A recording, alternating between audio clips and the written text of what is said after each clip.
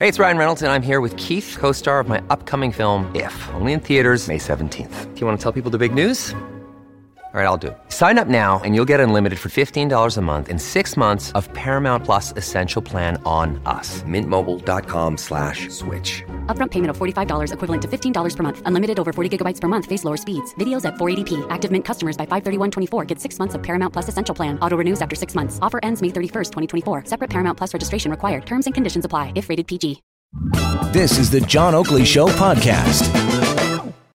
On a great day for Talk Radio, it's been, of course, a very disruptive day for folks around the Eglinton-Trethewey neighborhood because we've got this big fire. Of course, York Memorial Collegiate Institute, 90 years of age, the legacy there that engenders or engendered. I don't know if it's past tense right now. We were talking earlier in the hour, or late last hour, rather, with a spokesperson from TDSB, and everything's still up in the air.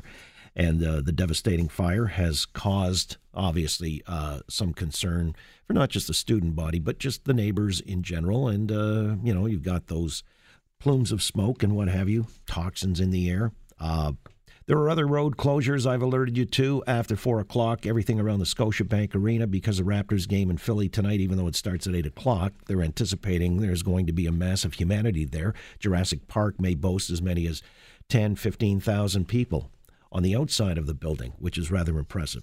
I think that was the number on Sunday when they were in Philly, and Game 6 goes back there, so it'll be interesting to see again if they can close them out when they return later on in the week to Philadelphia. Hopefully tonight. Don't want to boot this one like the Leafs kind of did, letting Boston off the hook. Boston looks like a surefire bet to win the Cup now. That's the odds-on favorite for me. They got everything going, and the Leafs could have taken them out in Game 6. Nonetheless, road closures around, not just there, but the Rogers Centre, too, with the Jays playing the Twins, and that starts at 5 o'clock. The others around the Scotiabank Arena. This is a 4 o'clock shutdown on York between Front Street and Lakeshore. And Bremner as well is Grand Trunk, I guess, right to the stadium itself. So you know about these things. When it comes to transit, though, this is something, road closures in general can be a pain in the butt for a lot of folks in this town. Others are big advocates and proponents. We talked about it yesterday where 12 hubs are going to be set aside on 2 specific dates later this summer, August 18th and September 15th. But otherwise, the concern du jour has to do with the fare changes on the UP Express between Union Station and Pearson. And now some people who are using it as a kind of a commuter hop-on, hop-off situation and take transit or transfers to the TTC are not too pleased that there have been fare changes that have taken place with the UP Express as of last month. Steve Munro is an author and Toronto transit advocate, and he's going to shed more light on this because it's out of my depth. Steve, good to have you back on the Oakley Show. Hi there. Hi. So, Steve, on this matter of the UP Express, do you understand that they have changed their fare structure because they want to make it an express, as the name implies, and don't want to, just be servicing people with a hop-on, hop-off kind of agenda? Well, this is a good example of GO Transit not being able to make up its mind what kind of service it thinks it's providing. When UPX first opened, it was very focused on the airport. The fares were high, and the ridership was not anywhere near what they expected, so they reduced the fares. One of the things they also did in reducing the fares was making the service from Weston and Etobicoke, and for that matter, Bloor stations, with that Bloor and Dundas, to Union, an attractive fare for people as an alternative to taking the TTC. And of course, thinking of Weston Station, it's badly isolated. It's not the easiest place to get to anywhere from, and so a trip to a subway line, either to the east or to the south, takes you a while.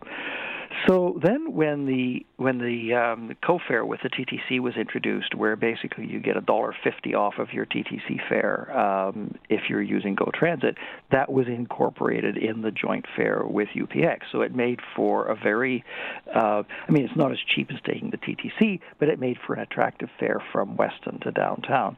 One of the things that's ironic is that part of the reason for encouraging that kind of travel was that particularly in the rush hour.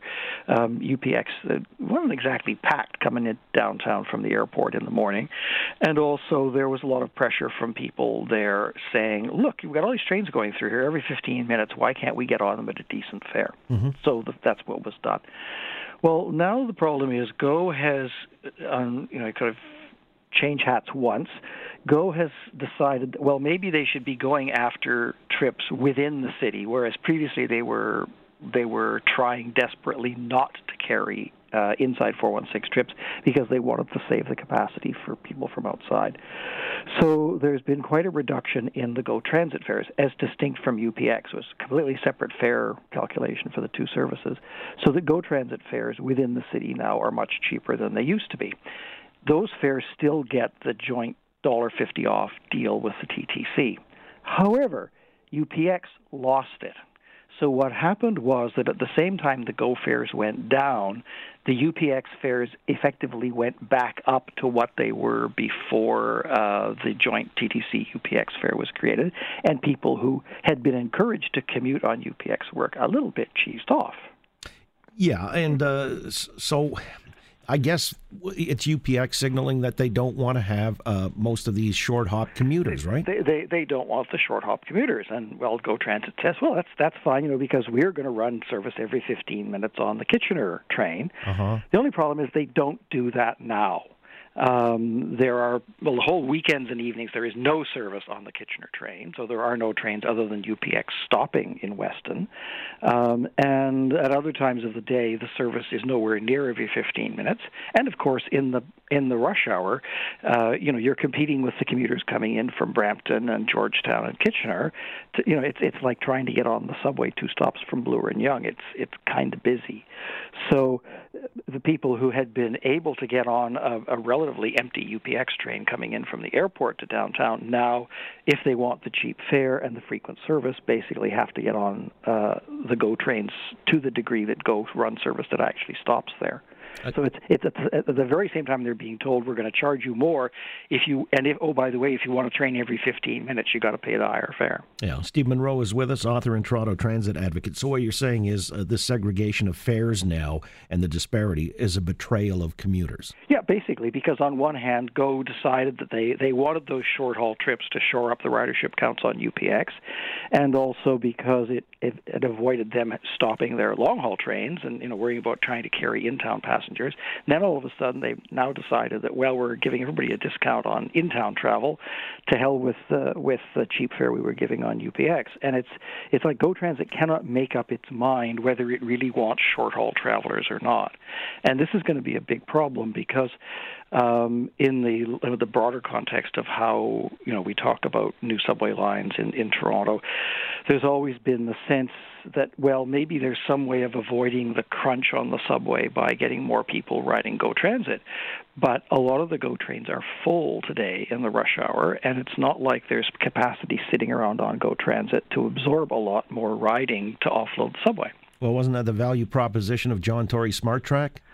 Well, I mean, Smart Track is kind of, if it's not dead, it's on life support. It's on life support, yeah.